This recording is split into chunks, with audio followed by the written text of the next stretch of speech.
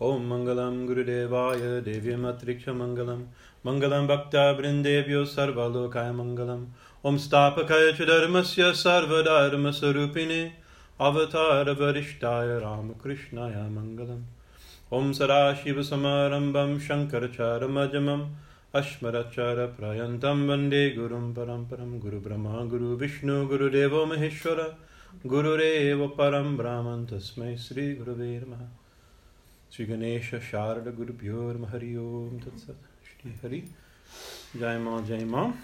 So last week we didn't have class, so we're picking up. And 2 weeks ago, what did we do? We were on Kali Sahasranama, and we're on verse 29, and we mentioned very nice names that I was connecting that are given in Lita Sahasranama. A lot of these names are there, and in the Chandi, in the Yadevi Sarvabhuteshu, a lot of these names. And so I'm just going to mention and try not to re-give a class on it, because I always want to go back and say everything all over again. Niti, Suniti, Suruchi. Niti meant discipline and control and culture and like that. Suniti means good control, good behavior, like this. And then Suruchi, good taste. And we compared Suniti and Suruchi, the path of the pleasant, the path of the good and the pleasant, right? Like that. But also Suruchi is we also want Ma's good taste. Tushti means contentment or nourishment. Tripti means Tripti. Tripti means are you there? No, Tushti means contentment, nourishment, and also it comes from the same thing. No, you're right. Tushti means contentment, and Pushti means nourishment, and Driti means fortitude, Kshama, forgiveness, right? And then we witched into Vani, Vani. We said we'll go back to that. We'll include Vani into the next group of names. Vani means words. She who is words. And she's the next group of names are Saraswati names. So it will work for her. And then Buddhi, intelligence, and like that. And then we went to Mahalakshmi, and Lakshmi. Mostly we spoke about Lakshmi and Mahalakshmi. These two, telling stories about Lakshmi. So many stories. Now I have to find where I left off on the page. I think we mentioned the Ashtalakshmis last.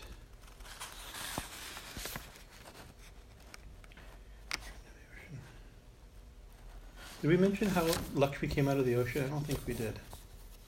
Did we mention that last week? We did. Okay. Never mind. It was like a condensed. I don't know the story yet, but she came out and given to the god. She married Vishnu. Okay, good. Okay.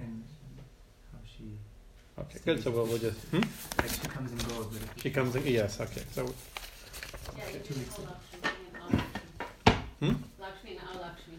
Lakshmi and Lakshmi, yeah. Actually, you found today a bhajan that says for all Lakshmi to go away. Yeah. An all Lakshmi bhajan. Right? Inauspicious is to go away, right? Yeah. There's a Chant Central, that's the name of the group. If you look on YouTube, Chant Central, it's wild. You have bhajans and there was animations and for every like Bhaidavas and Dhumavati and they're great. It's wonderful. So that's the latest one is Lakshmi. So now we are at the end of this verse, we're on name 224 for those keeping track at home is Nila Saraswati. Right, the last name. So Nila Saraswati, and then the first verse of the next one is Saraswati. I'm sorry, make sure I got this right.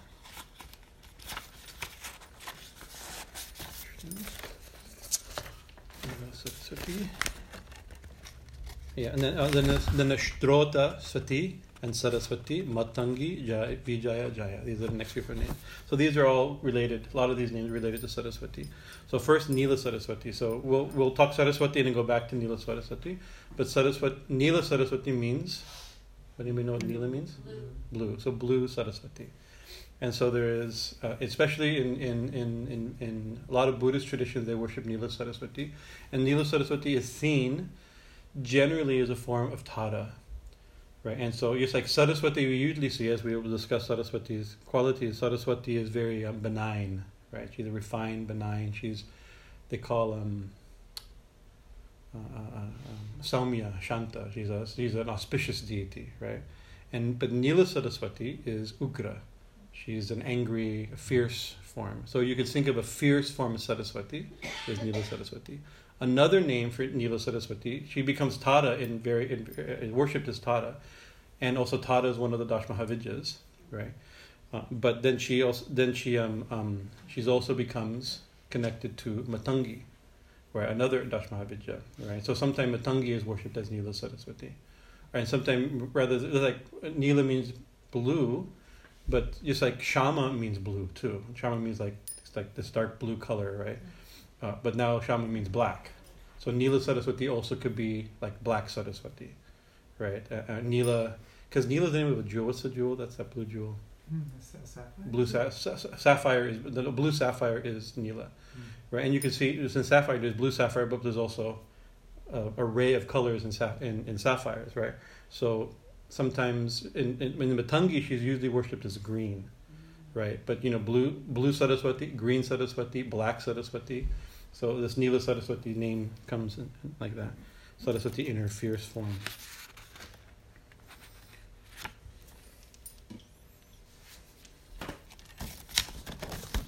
There's a hymn called, that's what I had you pick up, called Nila Saraswati Stotram, right? From and you can show you like this is a name. This is a hymn for Goddess Saraswati, but it starts Gora Rupe Maharave.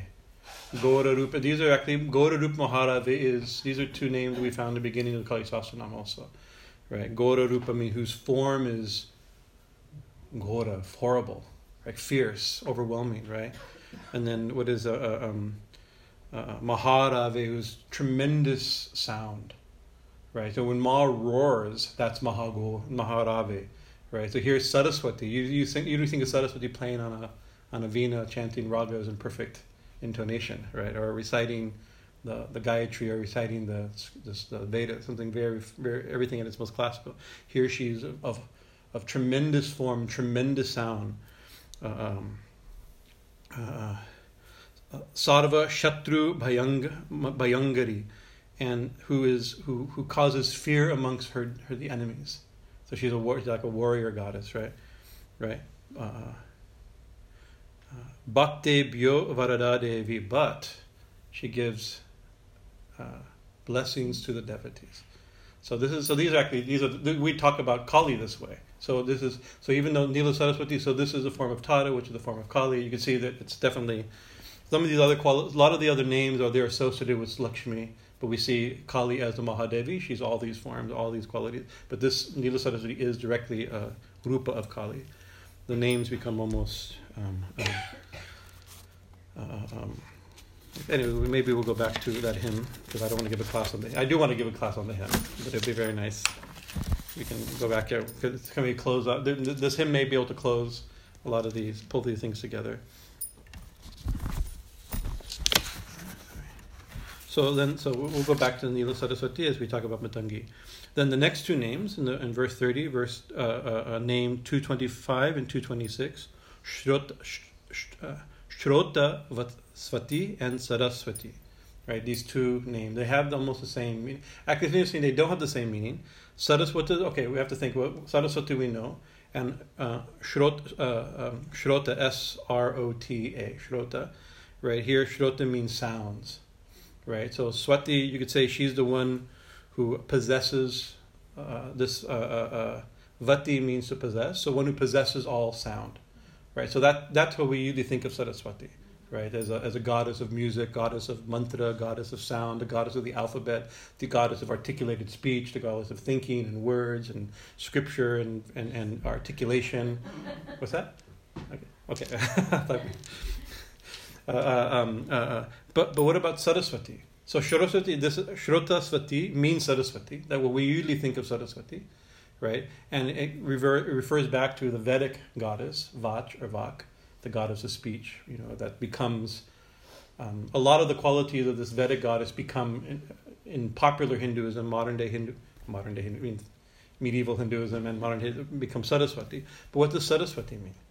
If Shrotasvati means the goddess of, or the one who possesses sound, right? That's usually what we consider Saraswati, Jayama. So what does Saraswati mean? This is your test. You'll be given 25-cent shiny coin. So Saras means pooling water. So this is interesting. So remember, Saraswati, before she was a goddess in ancient India, she was a river, right? A river. So the river Saraswati, right? And she was a river that in the ancient world it was called the Saraswati River, right? In text, because it was rivers have different qualities. This one pooled. It had I guess marshes or pool. It was, I don't know what exactly, because it's no longer, Saraswati River is no longer available. It's no longer above ground, you could say, due to some people say due to a cataclysmic tectonic shift, that the river changed courses, or by changing, it's disappeared. It dried up or went underwater. That's how it went underground. But Saraswati used to be a very popular river. We mentioned when we talked about the Ganga that the ancient Vedic culture seems to have been primarily on the bank of the Saraswati and the Indus River. And then when the Saraswati dried up or disappeared or changed course, it switched to the Ganga Yamuna basins, these fertile basins. And then we get to kind of the more modern, by modern we mean thousands of years, Hinduism on the bank of the Ganga and Yamuna. But ancient times, Saraswati was very, very important. It's mentioned that river is mentioned so many times in the Vedas, right? So she was Saras means pooling water, Vati means she possessed so it's the name of the river that had pools, water, right? Right. There's another meaning. Actually, you gave me a card for my birthday with Saraswati. On the back of it, it gave a different. So here, Sara means essence. One of the names of. So you can see this is the nature of. It's very Kabbalistic, where you could take any word and start meaning this letter means this and letter means this and create all new. So we do that a lot, right? Whether or not it really originally meant it means this now. If you can think it means it type of thing, right? So Saras means essence, and Swati means one's own. So Saraswati is she who possesses or gives knowledge of oneself, right? So that's also very interesting, and you can see how this could be connected. The ancient rishis, the Vedic rishis, at that time on the bank of the Saraswati River, right? The river that's giving them life, like a river they consider to be a goddess, the river that's giving them their culture, right? Is also the river on whose banks they meditate and discover themselves, the one who gives. And we use that language now. My Mother Ganga, all my knowledge comes on the bank of Mother Ganga. It's Ganga grace that I have any devotion. We use that type of knowledge, that type of language now, right? But part of this, this Saras pooling water, it's water, it's fluid. The sound is the meaning of the word is fluid. So fluidity, and water is fluid, so it means river, right? But also speech is fluid, and thought is fluid, and music is fluid. Ragas are fluid, rhythms are fluid. So you can see how she becomes associated, the sound of the river, the flow of the river, with this type of idea. So at one point, somewhere along the line, Saraswati went from river to goddess. Of course, the rivers are goddesses in India. Actually, here too, our river's a goddess too. We don't know her name, but she's definitely a goddess, right? And like the Ganga, we've told stories on the Ganga and Yamuna last few months, and how a sage brought down the Ganga, how Bhagarat brought down the river Ganga from the heavenly realm of Brahma down onto the Himalayas in order to purify the earth, eventually to the ocean, eventually to the underworld to purify the bones of his ancestors. We told elaborately that story. The idea that these divine rivers come down, but they're originally goddesses, and so they're goddesses in the upper realms. When they come down, they're goddesses as rivers. So they're also rivers, and then we also mentioned that they're also flows of consciousness and flows of prana in our body. So we mentioned Ida and Pingala are the Ganga and Yamuna, and Saraswati is a Sushumna in that conception, right? But of course, it's very hard. I mean, I don't have enough scholarly knowledge and also this is a time, it's almost prehistory, right? How when exactly how she went from river to the goddess we usually think of. Like Ganga has an iconographic form. She holds certain things. She holds a pot. She rides up on a crocodile or like this. But we know she's a river, right? Saraswati is just a completely independent goddess, independent of a river. You know, she's now Saraswati. You know, what do we think of Saraswati? She sits on a swan. She dresses in what? These are part of her Dhyan mantra. She dresses in white, right? She holds scripture, right? The Vedas, not just any scripture, Sanskrit, Vedic scripture. She holds a crystal mala, not just any mala, crystal mala. She holds a veena, a classical instrument, right? She's usually with 2 arms or 4 arms. Is usually described like this, but how is that connected to the river? So there's stories. Like everything, there's always stories, and so this is also story time. So a long time ago, when the world was young, as all stories go, there was a great battle between 2 demons, right? Or Bhargavas and Heyahas. I'm sorry, I'm going to get this right. Hehayas. I have to get these right. Right, and in the process, there was an all-consuming fire was lit as a weapon. Some detail, right? Name Varavagni, right? But this fire that was lit would destroy the world. Like everything left undone. Usually the demons are fighting, or gods are fighting, something's unleashed. We can see that, easily we can unleash something that can destroy. We can unleash a fire now that could destroy the world. We have to be very careful, right? If people, groups are fighting. So in the ancient world, in this mythological realm, it was like that too. So a great fire was lit, and that threatened to destroy the world, right? All the devas, all the gods and goddesses went to Saraswati, the goddess Saraswati, who was believed to be in the heavenly realms, right? As a goddess. Usually we think, she was a river and then became personified as a goddess, right? In this story, she was a goddess who came down as a river, like the Ganga, right? And they asked her, "Will you please protect the universe?" Right? She said she'd only agree if her husband, her consort Brahma, Lord Brahma, would agree, right? Told her to do so. If directed by Brahma, she would do so, right? So they all went to Brahma. This is a typical story. You get passed off to higher authorities. They went to Brahma, and Brahma said, "Yes, you become a river, right? You become a river and you put out that fire. How do we put out this fire? That's going to destroy the world, right?" So he said that she left Brahmaloka, the heavenly world, and descended, right? And went to the sage because this is an older list of. We have our own list of rishis that we all know. This is an older list of rishis that have. There's gods in the Vedas that we no longer worship, and there's rishis in the Puranas that we no longer remember. This is one of such things. Uttanka's ashram. Right there, she went there and met Lord Shiva. That's where Shiva was hanging out. Shiva likes ashrams, right? She went to his ashram, and Shiva got a kalasham, a pot, right? And says, "You go into this pot. I'll put in this pot. I shall catch that fire and hold it in this pot temporarily, right? You come into this pot, right? And so you can swallow the fire, right? But even just a little river is not strong enough to swallow this fire." So then from here, you flow to the ocean, right? You take the fire with you. And when you get to the ocean, you'll immerse it, you'll drown the fire into the ocean.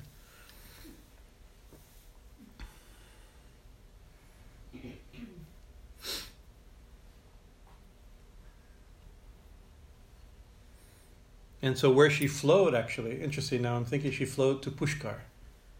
So Pushkar is actually one of the few temples to Lord Brahma. Right, so it's interesting. I'm just thinking that there's connection in all. There's like 3 major temples to Brahma in all India. Because it's interesting. He's such an important god, but he's not worshipped. There's reasons for it, but it's another good set of stories. But I won't tell those stories today. They're really good stories, but I won't tell those stories. Although he's worshipped in Bali, he's very popular in Bali. And I think, did you see a Brahma temple in Thailand also? I think there's Brahma temples in Thailand. You sent one picture. Yeah, I think so. Because actually, in the part of the Hindu diaspora, Hinduism spread through kings and like that beyond what we normally consider the Hindu land, Hindustan now. It went. So Brahma were you can think of like the waters of the Saraswati. It flooded out, right, and then receded to what we now know as geographical India. But other places where it went, there's still Brahma temples. But in India, interestingly enough, there's no more real Brahma temples. But so from there, she continued her journey to the ocean, and immersed the fire into the ocean. Therefore, the world was saved. Now we can imagine what that possibly could mean. There's a good show on History Channel that will come up with their version of what the story could possibly mean. Right. So we mentioned her normal dhyan sloka, that she's white like the moon, clad in a white dress, bedecked with white ornaments, radiant with beauty, holding a book, a pen, often a pen in her hand, mala. So when we think of her as a Shrotavati and now Saraswati, as a goddess of learning, all of her symbols is that of absolute purity. It's not just learning, not just words, not just music, not just knowledge. It's classical music. It's a Vedic mantra. It's not just knowledge. It's knowledge of the Vedas, right? She's white. She's very pure. The most sattvic of the sattvic. Her mala is also crystal. It's the most pure. It's the most opposite of not opaque. It's see-through. What's the word? Transparent. It's completely transparent, right? And so, in popular Hinduism, we think, there's Brahma, Vishnu, and Shiva, the Trimurti, and the three Shaktis, Saraswati, Lakshmi, and Kali, or Durga, or Parvati, like that. And so, Brahma, if we consider it a little bit symbolically, a little bit metaphysically, Brahma he's in the Tantric scripture, one of his names is Vageshwara, and her name is Vageshwari, the Lord of speech and the goddess of speech, right? Or the Lord of vibration and the goddess of vibration. So we think back to like how there's now something before, and how nothing became something, or how the one thing became many things, right? Within the infinite, non-dual, unagitated ground of non-manifested being, there's something. We can have our religion based upon that, in case you want to love that. Right? Somehow or another, there's a vibration. Somehow or another, it expressed, right?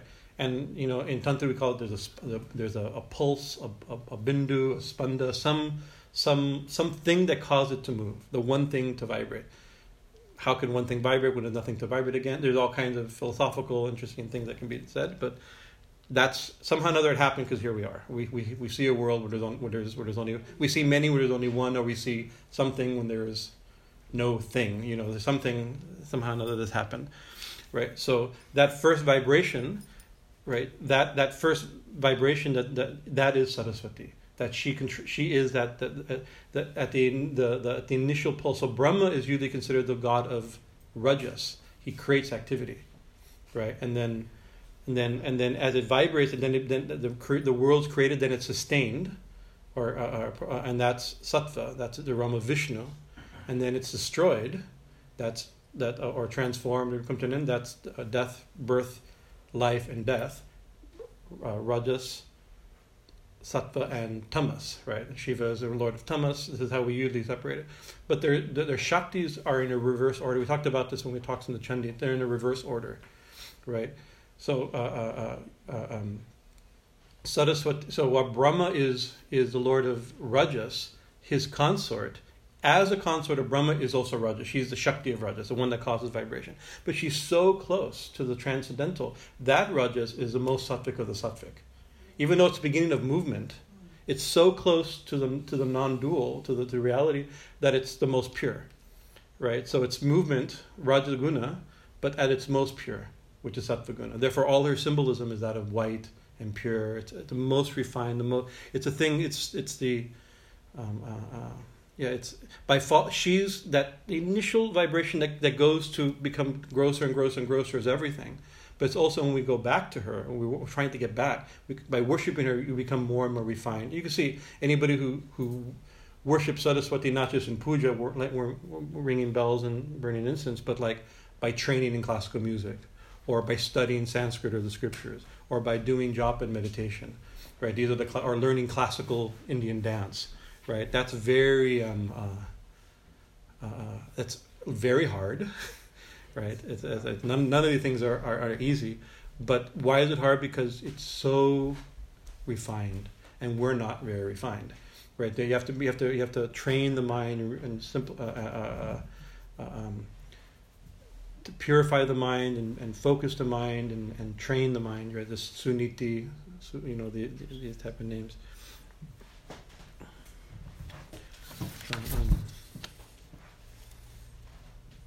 Shrotasvati, Saraswati. Also, Saraswati is also in. I'm getting ahead of myself. In the during Navaratri, there's a reason we worship her. There's different ways of doing this. Okay, this is not the Navaratri, but during Navaratri, there's so many different ways of worshiping the goddess in Navaratri. And of course, we primarily here we worship we do Durga Puja in the last 4 days, right? That's the Bengali form. We also worship the Navadurgas, right? There's another form, the 9 different form of Durga, and they're also conceptualized as representing the chakras and the elements and the planets, and so it's a progressive from gross to subtle. You could see like this, different stages of the spiritual life, from lower to higher. Another popular way of worship is to worship 3 days Kali, 3 days Lakshmi, and 3 days Saraswati, right? And in the Chandi, there's 18 chapters. Sorry, 18 chapters? Yeah. 18 chapters? 11 chapters. 11 in Chandi. 13 chapters. Certain chapters. But there's 3 sections, charitas. There's 3 main stories. There's the story of Madhu Kaitaba. There's the stories of Mahishasura, and the stories of Shumba and Nishumba, and different like that. So these 3 sections, each one has a presiding deity and a presiding bij mantra. Right? So in the first one, the presiding deity is Kali. But the bij mantra is Aim, which is Saraswati. So by following from Kali is so the Kali is the tamasic form from Saraswati to Brahma, from Saraswati to Lakshmi to Kali. But in the which is how we usually go. We usually think this follows but in meditation it's the opposite way around. Right? We're trying to go from Kali. We worship Kali first to purify the mind, Lakshmi to refine the mind more and more, to make it sattvic, and then Saraswati to make it so subtle that we can attain. But the order of the mantra shows how the one becomes many through Saraswati, to Lakshmi, to Kali. So it's interesting how they're also connected. Saraswati is also the name of our lineage, right? There's different. In the Dash, where our monastic line is called Dashnami. Dashnami means 10 named. So, as per tradition, Adi Guru Shankaracharya Bhagavat Pad, the original Shankara of all the Shankaras, he established, as per tradition, he had many disciples, but he had 4 main disciples. He established 4 mutts or seats, ashrams, monasteries, and places of learning in 4 parts of India, and put his main disciples in each of these 4 to be kind of like not really popes. I kept using that word today. There's something like a pope in a certain sense. A pope without the same power. It's a patriarch in a certain sense, although that may change.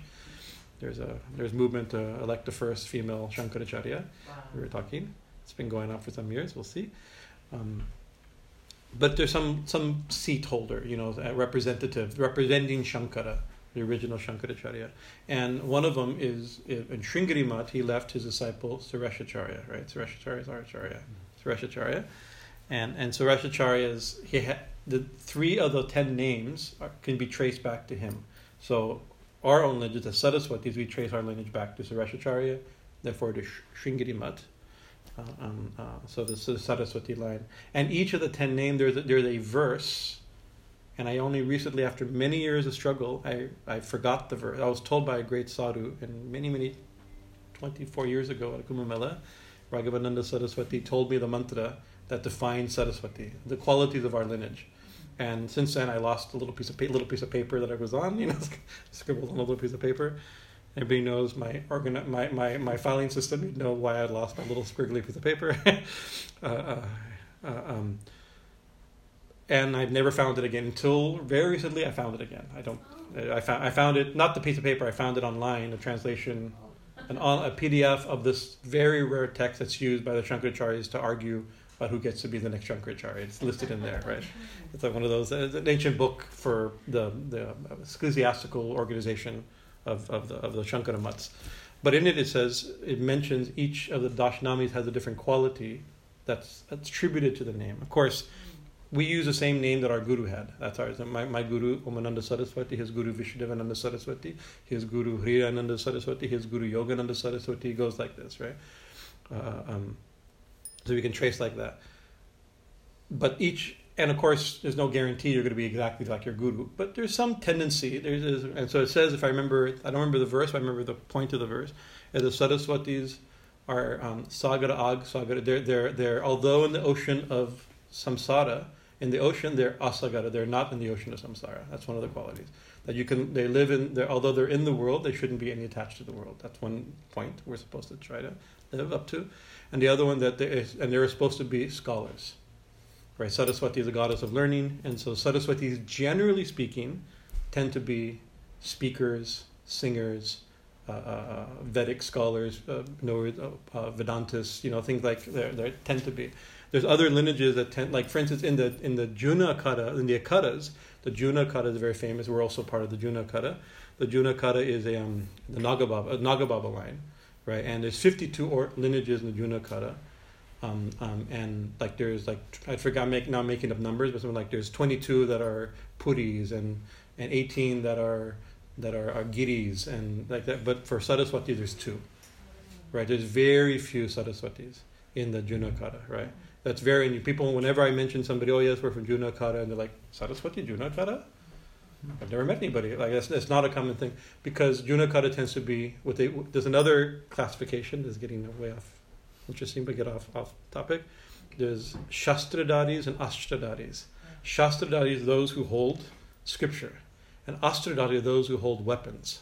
And you see some of the Babas, you'll see holding trishuls and swords and sticks and clubs and axes. These are and they're militant Babas. They came up at a time when there was a reason to have militant Babas in India, right?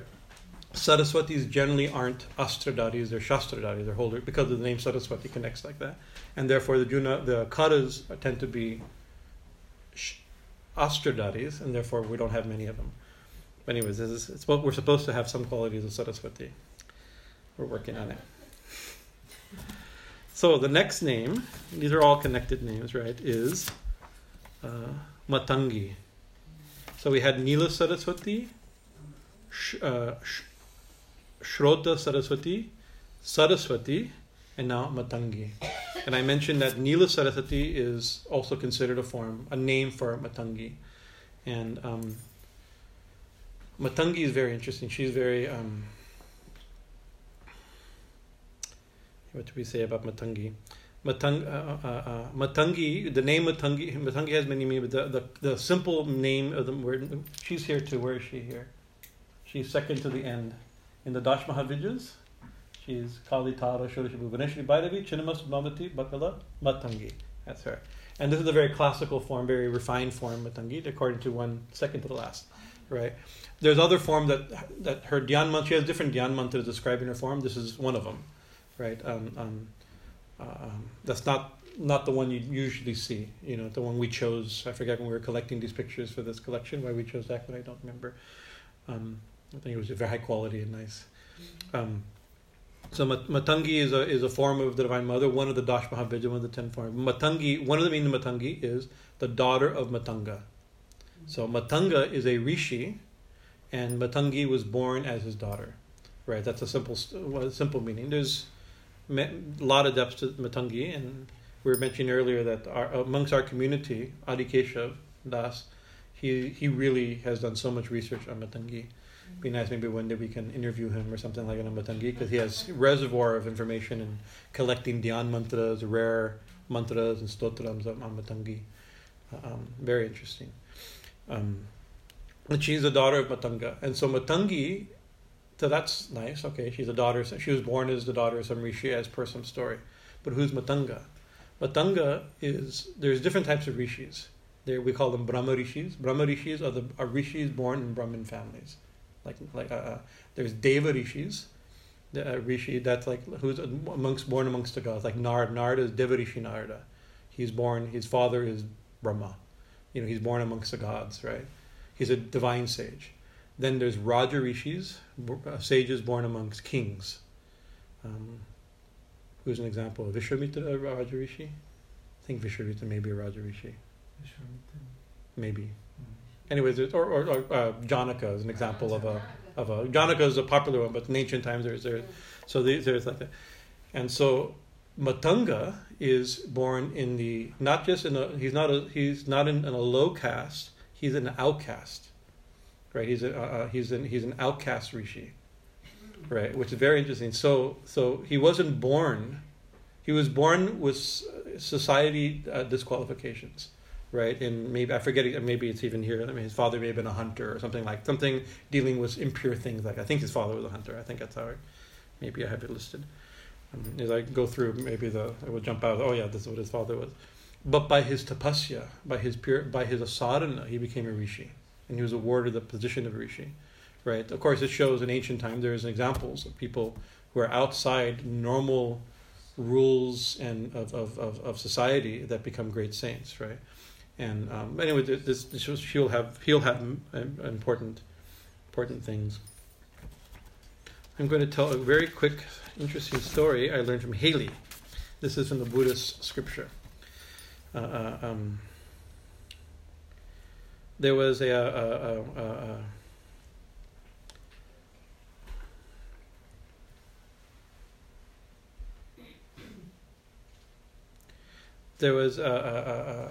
There was Buddha's main disciple is called, what was his name? I remember.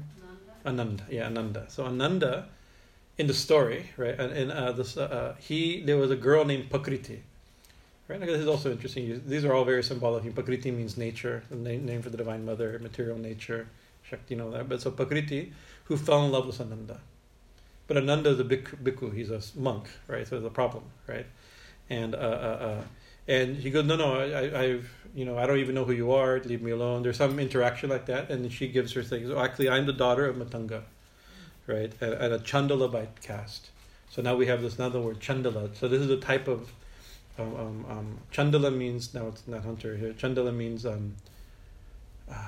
now Chandala means like outcast or something like that. But Chandala means in the Vedic terms. I mean the somebody who takes care of dead bodies.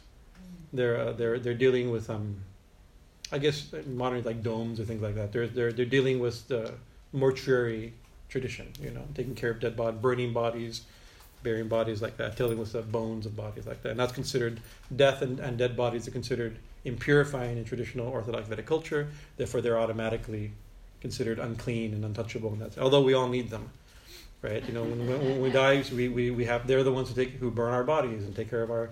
We have people who like morticians will make a body prepared for viewing, and it's interesting. It's a very weird science where they make a dead body look living again, so that for viewing and for burial and things like that. And when we've had to deal with such people, you meet these people and they're like, man, it's a heavy life. It's a very heavy tradition, and a very important service, right? But heavy. So it was even heavier back then, So she says, I am a Chandala by caste. No, I'm remembering. So their interaction was, it's coming to me. Ananda was thirsty. He saw this girl named Prakriti, give me water. That's the now I'm remembering properly, right? He says, how can I give you water? I'm a Chandala. I can't give you water. That's usually, actually, this is one of the signs that you're like, who you take water from, right? This is like, and so the thing is, Ananda is a Buddhist. And the Buddhists can't be made impure. right? This is one of the reasons Buddhism could spread very easily, right? Because you don't become impure by meeting, touching a dead body, by seeing somebody that's died or reborn, by meeting a stranger or a strange land or crossing a river, right? You know, these things don't make you automatically impure, right? He says, I didn't ask you what caste you were, I asked you for water. I didn't ask you if you were a Chanda, who your parents were. You know, it's like at that time a Hindu would ask, before you give me water, who's your father? What was his name? Where did he go to school? You have credentials from the Acharya. You know, like it could be like a. But the Buddhists would not do like that. So he said, I didn't ask you, just give me water, right? He had been traveling a long way, and was the brink of collapsing when he saw the well and the beautiful maiden outside fetching water. Replied, I asked not what your caste is, I beg you for water. So Pakriti was so moved, this Matanga's daughter was so moved by the holy monk, she began to feel attracted to him. So Sri Ramakrishna said, Sadhu, what's the word? Shabdan. Sadhu, beware. Sadhu, be careful. That Thakur would say to his disciples. Right, you have to be careful, because he's like, oh, what's such a loving monk, right? I've never seen such a monk so loving. I should take you fall in love with the monk. That's a very dangerous thing for everyone involved.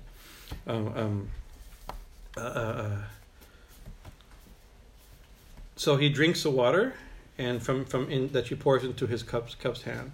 When he leaves Pakriti is desperately in love with him, and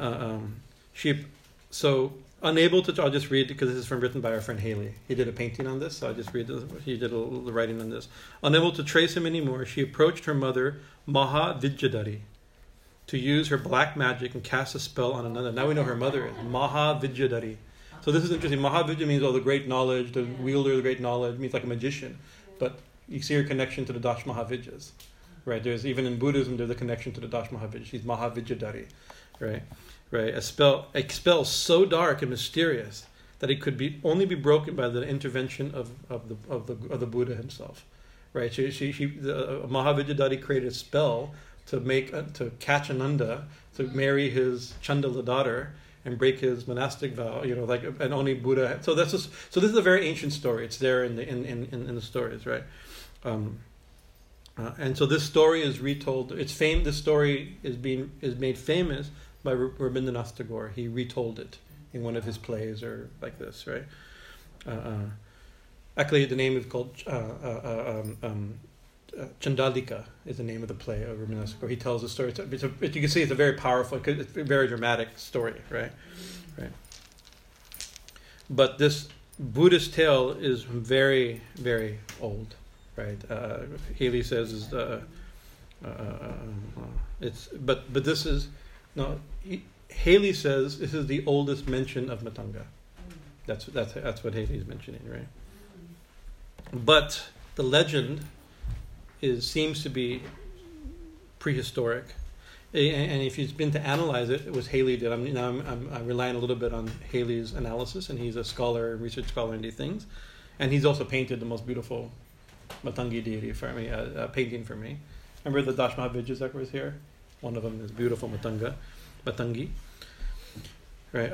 So he says Chandalas were a caste of antiquity. Now we say, Chandala is somebody, but they were originally a tribe, not really a tribe. It's often in some texts, online you'll see, it refers them to a tribe, but actually it was an ancient caste, right? Who cremated bodies, right? And so now would be probably domes, and Benares you have the domes. Right there, and actually the domes are interesting because they're Brahmins, but they're untouchable Brahmins because they're dealing mantras, but they cannot because of their dealing with dead bodies. They're an interesting type of thing. But anyways, and they resided in cremation grounds. So you see Kali. She's a daughter of a Chandala. She says, right? And so that means she grew up in a cremation ground. It's like Kali talking about herself, right? And they wore ornaments of bones, right?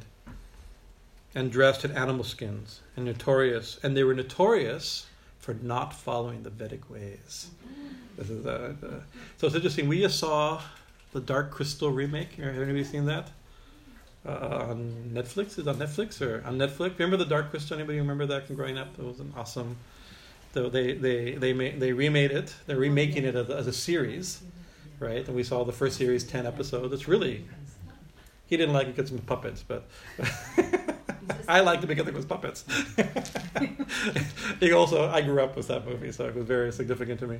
But there's one tribe in there that dealt with death, and they wore bones, and I was thinking a little bit like that. There's people who are there's groups that are oriented towards in a different way. They're interested in the realm of the dead, right? So it seems to be like this, right?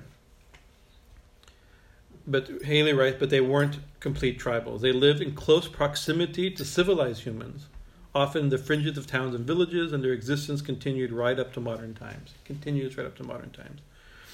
perhaps originated, and then it says, Chandalini, the name of Matangi, perhaps originated as a cult goddess of the Chandalas, right? Their form of Ma, their form of Kali, right? And was later adapted into the Buddhist stories and subsequently identified as one of the main Mahavidyas of Shakti, right? The 10 Mahavidyas, manifestations of Shakti. It is perhaps no coincidence that in the Buddhist lore, the mother of Prakriti is called Mahavidya Dharini, or Dhari, right? So it's interesting. So now you have. I said that she's a form of Saraswati. In the connection to the Dash Mahavidyas, she's Saraswati, right? But Saraswati is Vedic and pure. You know, the first the purest, perfectly pronounced Vedic mantra, right? The Omkara itself that's separated into the Gayatri and separated into the Vedas, right? And then has come down to she's Vidyadharini. She's the one who gives all the sciences. The science here means the science of music, the science of cooking, the science of the 64 arts, and all these different the Vidyas, probably better than the older meaning of the word science, not the way we usually use it now in the modern context, right? But so she's the Vedas at their purest. She's culture at its purest. She's the Vedic tradition at its purest, right? And now there's another form of Saraswati, Nila Saraswati, dark Saraswati, not white Saraswati, right? Also named Matangi, who's a daughter not of Brahma, the one who vibrated, who first heard the Vedas, but of Matanga, a Chandala, who deals with dead bodies, right? So that's a very interesting thing. So what could this possibly mean? Of course, Ma is everything, but if Saraswati is pure sound, pure knowledge, pure music, pure scripture, perfect diction, perfect pronunciation, right? Classical music like that, Matangi would be, in a certain sense, everything else. Because sound, when it starts pure, like Ganga in Gangotri is perfectly pure. There's nothing mixed into it. If you ever go to Gangotri, go above Gangotri to Gomukh or something. I got as close as we could before we hit the snow, and we took the cold. But it's 10 minutes earlier. It was ice. It's coming out of the glacier, right? It's completely pure, right? Very cold and very pure, right? And it makes its way down to Hadwar. It's cold and mostly pure, right? You get down to Allahabad and Benares. We believe it's pure. You know? It's purer than me. So I still feel clean when I come out of it, right? Ganga's always purer than me, right? No matter where I am, it always feels. But you go to Calcutta, it gets harder. It's pure Ganga. It's still Ganga, right? But it's not the same, right?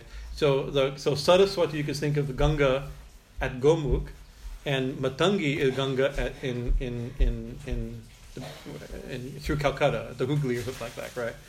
It's a way of thinking like that. So knowledge, sound, vibration, it goes through all, and you know, no one person, nothing's completely pure all the time. It's multifaceted. So if I've told the story talking about Matangi, probably even recently, of that. There's a R&B singer, historical great singer, I think, Cecil White, I something, right, yeah. And she was years on the Colbert Report show a long time ago, and they were interviewing. She sang an incredible song, and they interviewed her because she started in the gospel church. She was a church singer, right? And then she she went from singing in church to becoming known as a gospel singer, and then she made the switch to an R&B singer, which is secular music. And she said, he asked her what would happen. It's like, my minister, my friends, my family, and my fans said, you're singing the devil's music now. Before you were singing about God and for God, but this is devil's music. And I remember she was 70-year-old when I said in the interview, she said, "Honey, the devil ain't got no music." That was her answer, right? It's like, in other words, all music is divine, right? It may not be as pure, right? It's not the same as gospel music. It's not the same as a classical Vina performance by a trained saint or something like that, But it's not. But it's still divine. Even if it's impure, it's still divine, right? So music has a full array, right? It may not have the same effect on consciousness. You listen to classical music, you listen to another type of music. I'm not going to pick on anybody here. we all have a type of music that other people consider demonic, probably. That we like. we maybe even on our iPad or something. But the point is, it's all divine. Music is divine, right? It may not be as refined, but it's divine. It may not be liberating, but it's still divine, right? So, Matangi Saraswati is at its sound at its purest, knowledge at its purest, words at their purest, right? And Matangi could be perhaps sound, a way of interpreting it, sound at its less refined, more further along, you could say, right? And also, so Matangi, her name is Chandali, right? So there's another, she's a Chandala. Another name for her, Uchista Chandali. That's another, I'm giving the secrets of her esoteric mantra. Uchista Chandali, Sri Matangeshwari Sarva Jannava Shankari. Right, Uchista Chandali. Uchista, what does Uchista mean? Leftover, very good. Leftover. So Uchista means, so if you eat something, and whatever is left, like if you touch something to your mouth and put it in, like half eaten something, is uchista, right? Jute, it's unclean, right? And of course, different cultures consider it differently, but in Orthodox Vedic culture, that is considered you wouldn't offer anything that you've tasted, for instance. Even we don't even, of course, we don't taste and put things on, but we don't even taste separately when we bring from Maya. Even that's considered uchista, even if it's not touched anybody's mouth. But we have, we don't smell flower before offering. Even that's considered somehow subtly uchista. What to speak of actually touching your mouth or something like that. But so she's uchista chandali. So uchista actually means left, like I said, leftover. So it's a left. So it's interesting. So there's a story, another story of how she came. Let's see what time it is. I'm okay. This might be just a coffee. So one time, Vishnu and Lakshmi went to go have dinner at Parvati's house. Shiva and Parvati's house in Kailash. They were invited for dinner, right? And in the process, some as they were eating, some of their food fell to the ground, right? And then some girl says, "I'll take that as prasad." Can I take that as prasad? Yes, you can take that prasad. So it says that the girl who took it prasad is considered a Parvati's own form, and being humble for the guest is God, and therefore you take in the prasad of a saint or a god. We take his prasad, right? But they said that one who took that in the story, that was Matangi. She's Parvati as Matangi's form, right? Taking the prasad. So it's interesting that, like, we call it prasadam because it's taken from a divine like that. But uchista chandali, it's the leftovers of not of Parvati or of Lakshmi or of Vishnu, but of somebody dealing with dead bodies. So it's like impure leftovers of an impure person and an impure culture, and it's meant to be heavy. It's meant to be so. But of course, prasad, we consider prasad not uchista, we consider it holy. But what about food that's touched somebody else's mouth? Of course, that we consider it. It's vibrationally maybe unclean. It's also maybe hygienically not pure in that sense, due to germs and things like that, and different things. But it's food, It's like what's changed? Not much has changed, from pure food to leftover food. It's still food, but something has changed. It's like pure music and come down, or water to come down. It's very often when we bring Saraswati and Matangi together, it's showing the full spectrum of everything, from clean to unclean, from pure to impure, from subtle to gross. That's a better way of saying it, actually, rather than giving a judgment, right? And also, isn't this part of life? It's that we're not always clean. right? Sometimes we bathe and we're clean, and then we get dirty, right? You know, so sometimes we're Saraswati, sometimes we're Matangi. And in the tradition also, she's connected to the menstrual cycles also. The Divine Mother herself is Saraswati at one point, and then she's Matangi at another point. We consider her impure, the period of impurity. It's the Divine Mother though, right? So it's still, who's it? It's the same Kali, it's the same Divine Mother. So that full spectrum, woman in her full spectrum, life in its full spectrum, music and sound and knowledge and words and behavior, everything in its full spectrum, impure.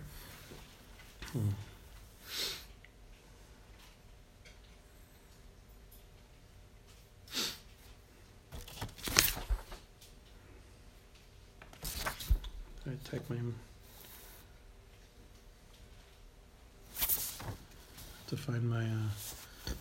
So I'm not going to give, because Bij mantra shouldn't be given openly like this. But part of her common mantra, Om Namo, just say Namo Bhagavati. Oh, that Supreme. This is actually her main mantra for worship.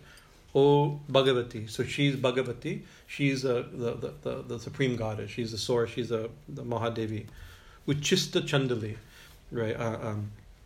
So that could be you are the daughter of. Uchista Chandali. The residue and outcast. That's how I'd probably translate it. So this is heavy. You know, the divine. Oh goddess. Oh, you know, we say, oh goddess. Oh Ma. The source of all power, the mother of all creation. We give all these we give thousands of thousand name hymns describing her glories, right? But now it's like, the impure leftovers of an outcast. That's an unusual way to pray, right? Uchista Chandali, Sri Matangeshwari. So Matangeshwari is the daughter of Matanga Rishi, or of an outcast, right? Supreme Goddess Matangi, daughter of Matanga Rishi, the resident and the outcast. Then Sarva Jana Vashankari, who grants so this is interesting. Who grants control over all beings. So she's a tantric goddess, and so in the obvious meaning of the mantra, the external meaning of the mantra, oh goddess, we worship you in a tantric way, so that who grants people control. So if you want to, so you can see there's a little bit of magic. She's connected to magical practices, right? So she who grants the siddhi of controlling others. This type of magical can be understood this way. Now,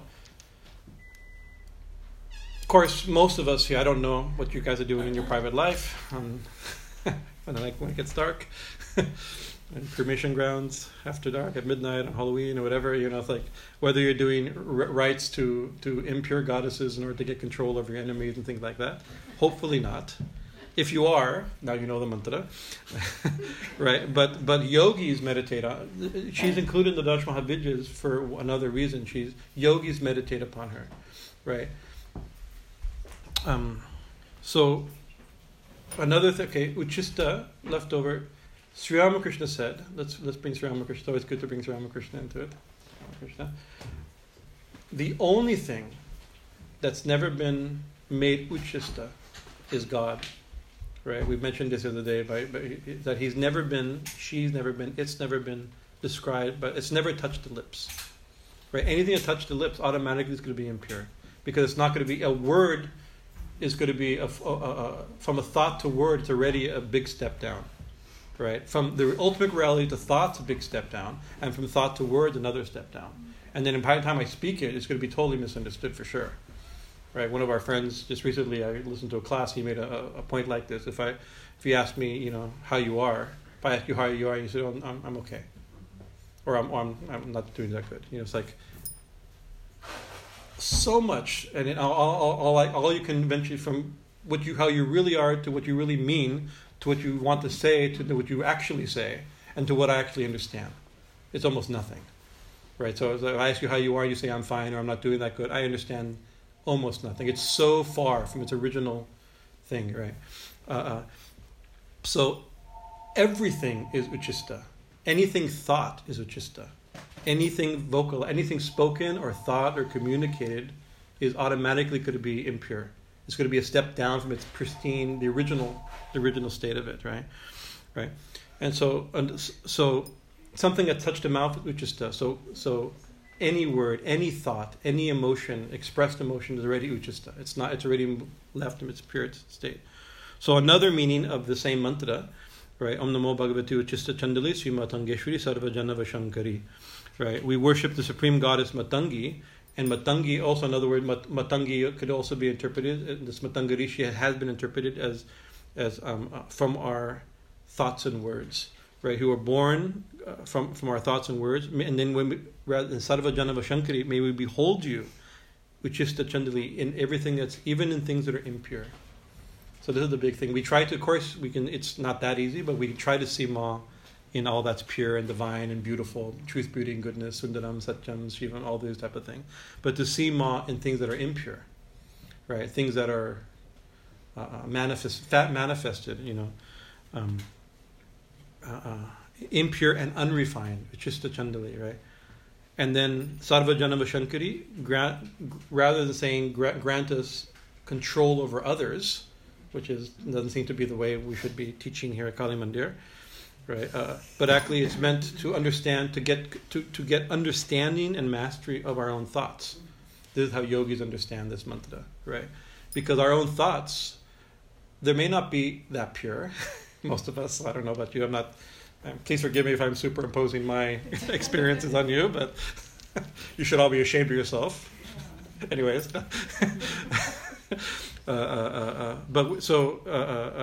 Grant us a deeper mastery and understanding of all aspects of ourselves, the full, all aspects. We're not just one thing; we're many things, right? And she's many things. She's everything. She's become, and the one has become everything. So everything means everything, not just the good stuff, not only the pure stuff, not only the refined, not only the things that shine with divinity. Right? Even the things that don't shine with divinity, it's divinity not shining with divinity. It's still it only and her only.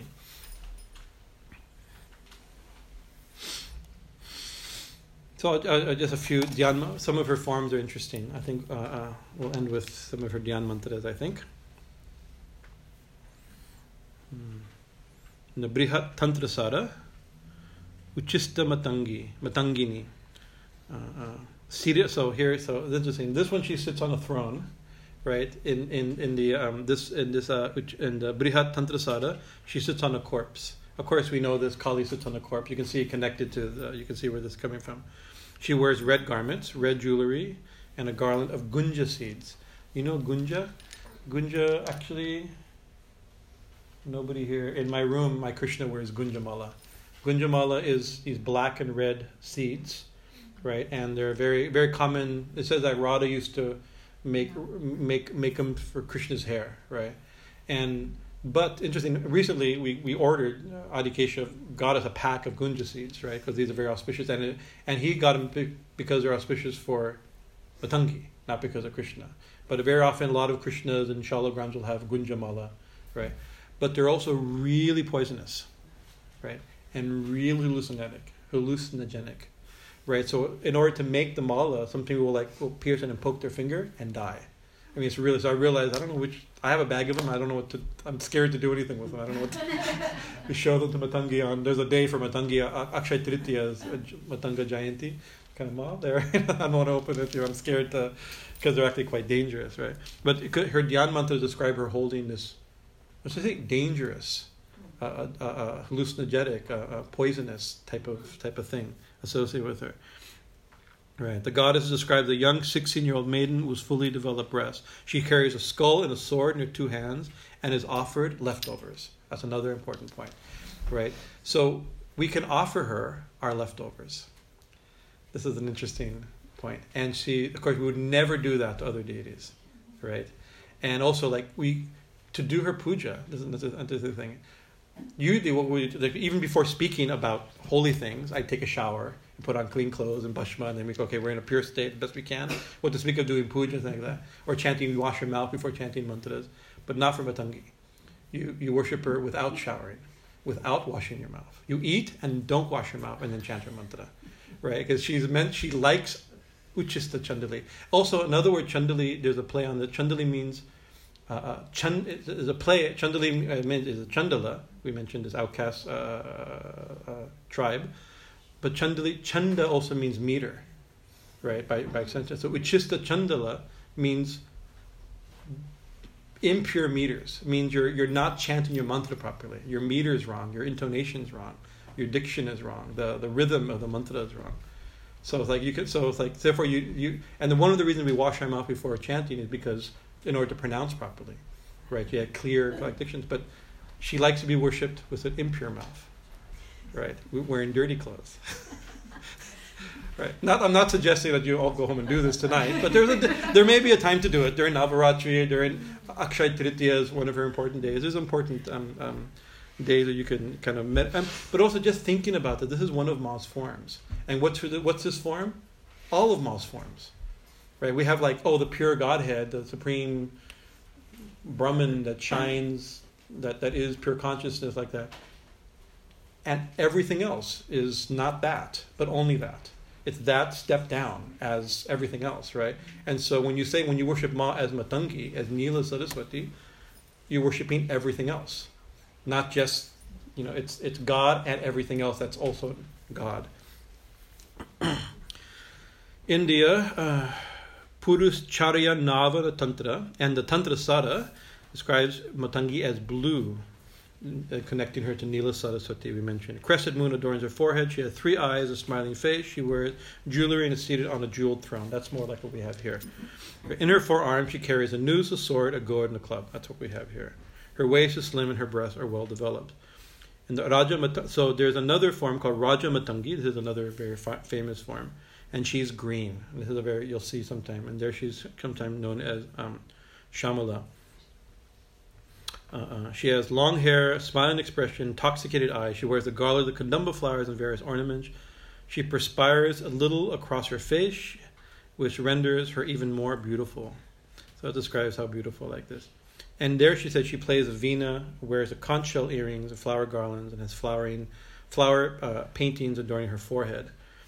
So the most common she's not a popular Hinduism goddess, but in popular tantric images, her most common thing you'll see her is with a parrot. She's connected to parrot, and of course that connects her to what's the Devi where the parrot is? Meenakshi or Meenakshi. So she's connected. Actually, Meenakshi is considered one of her in the Brahminical tradition. She's worshipped, but she's considered Matangi, right? And holding that parrot. When we had this painting, which is no longer here, it's in my kutir right now, that Haile Goswami did of the Dash Mahavidyas, he did each painting as per Tantrasara is an ancient collection of Dhyan mantras on tantric deities, right? So he wanted to match as best possible Tantrasara. But in the Tantrasara, it describes these certain weapons, and there's no veena, and there's no parrot. Right, so but if with no veena, no parrot, you won't here no veena, no parrot. You wouldn't. If I didn't tell you wouldn't know she was Matangi. She's according to the mantra, but she's not the popular form. So what he did, he had her holding all the proper things, and then over and above that, there was a veena and a parrot on her throne, like that. So we have to show. But that's a very common thing. You see the veena and the parrot. Matangi plays a ruby-studded veena and speaks sweetly.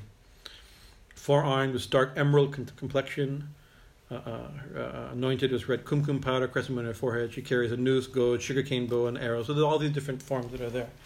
On the next one. So Saraswati and Nila Saraswati, or black, blue, green, dark. Nila, I think that's a better thing. Light Saraswati and dark Saraswati. And so Matangi is in that group of names. So this and of course this is not a text on the Kali Sahasranama isn't a text about Matangi. It's a text about Kali. So each one of these is either saying a well-known or little-known goddess is really a form of the Mahadevi Kali, or it's describing her gunas and attributes and qualities. Right, but here it's like each one of these names that we usually think of attributed to some other goddess. These are actually Kali's. This is describing Kali. So by saying Kali is Matangi, is saying Kali is everything that's impure, right, or expressed, right, and the human being at all clean and unclean. So we say during puja, apavitra, pavitra, clean or unclean. Remember, you will become clean, but clean or unclean, we don't have to remember. Clean or unclean, we're clean. That's the point, right? Like we think, pure and impure, by remembering you, we become pure, right? That's the mantra we use like that, and that's part of because this is our ritual and this is our sadhana. We're in puja, we're trying to become pure, and in sadhana, we're purifying our consciousness. That's what we're doing. We start from the external and internal. But the fact is, everything's pure. That's still a fact, right? So there is a potential. I have to be real careful how I say it, because we don't say, don't think everything's pure, because everything is pure. Right, everything is ma, everything. But if you start thinking, everything's ma, everything's pure, and therefore I don't have to purify anything, then you don't make any progress, and you don't refine the mind, right? You don't learn anything. You don't refine your intelligence. You don't refine your education, your abilities, and everything like that. So we still our goal is to purify ourselves. But what's the result of that purity, right? Somebody who has reached that state of complete purity, complete enlightenment, complete refined subtlety of consciousness, right? It seems, at least if we could start comparing the writings of the saints that we consider to be those type of people, right? And what do they say? After their years of tapasya, the years of austerities, of renunciation, meditation, and sadhana, and like this, and devotion, and japa, and pilgrimages, and charity, all the things that make up somebody's spiritual life, what's their conclusion? This is all ma. Nothing. I only see God. There's a wonderful video we have in one of these sadhu videos that's out there, and they interview this one, I think Yogananda Yeti, I think is his name, or something like that, and he says, they say it's Kali Yuga, but I don't see Kali Yuga anyway. I see everything is full of bliss. It's like, is everybody else, it's like, is this Kali Yuga? I don't see Kali Yuga. But in the beginning you may have to think, oh, this is Kali Yuga. Be careful. Right? You can't just say, everything's Kali Yuga. It's not, everything is divine, everything is pure, and I have to do it, and therefore, and your spiritual life stops. The result of successful, it seems, the result of the saints, the result of their realization, the result of their austerity, is to see everything as divine, right? And so, one of our friends, another named Shankaracharya, he's not one of the Shankaracharyas, but he's a tantric yogi named Shankaracharya that we met many years ago. He says that it's good that if our philosophy, even if we haven't realized what the philosophy says, is actually true. Like we can start, the world's sinful, the world's evil, the world's false, or any version of that we have in the various schools in religion and philosophical systems, right? And that may be helpful, because it may help us renounce, go from gross to subtle, impure to impure, and external to internal, and from observed to observer, and all those type of things of the spiritual discipline. Right, Sri Ramakrishna, first you think the world is unreal and only God is real, then you realize that God has become everything. Right, that's the fruit of realization, right?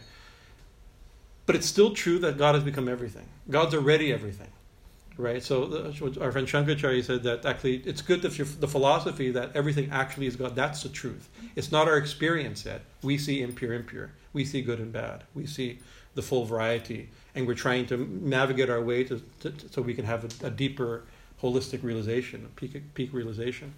Right, but it's good to remember it's actually true that God has become everything and everything is pure. Right, that's the realization of the saints that we are trying to follow and have them guide our sadhanas. That's their realization. So that's the truth that they realize. That's the truth that we're trying to realize. So Goddess Matangi, Nila Saraswati, these forms I think help. For me, Matangi has revolutionized my understanding of the whole thing. How the one becomes everything and is everything, even though everything not necessarily at its purest. It's pure, but we still have to not get caught in the delusion. Everything's pure. I have to do anything. That I think is a delusional stance, but it is still true. So we'll leave it there, because it's probably. Oh, I'm actually 3 minutes early. I did really, really good. Yes. What were the doms of the North that you were referring to? These are the people who deal with dead bodies. They're the take care of the yeah. And at the Manikarnika, those gods, those people, they're like that. So, but it's interesting because they're necessary. And also Ma likes cremation grounds. So and also you see it. The very first name of Kali Sahasranama, Smashana, not Shri Mata, right? It's smashana. Smashana is the first word, right? So, and of course, this is very deep about that which survived. Oh, it's another very, this is a good point. I have to do the final point. Are we still on? This is a good point. Okay, this is a very, very important point. I'll take my I'm going to claim my 2 minutes, Your Honor. Watching this on TV, I know how this works. I'm claiming my 2 minutes. Matangi means residue, right? So, let me find here. What's the residue after everything's like? She's connected to cremation, right? When you cremate the body, what's left? You can say ash. That's okay, but actually, not what's left is that which doesn't burn. Right? What burns is like what's left after everything is pure consciousness. Right? So it's interesting. The exact almost you get to a very that's like this is like the deeper it's like, oh yeah, I'm supposed to talk about deep mystical things. No, that's a deep mystical thing. After everything's finished, after everything, what's left? Right? None of this will survive. None of this won't survive. Even your person. What like hopefully we believe as Hindus there will survive death. Right? Who will survive death?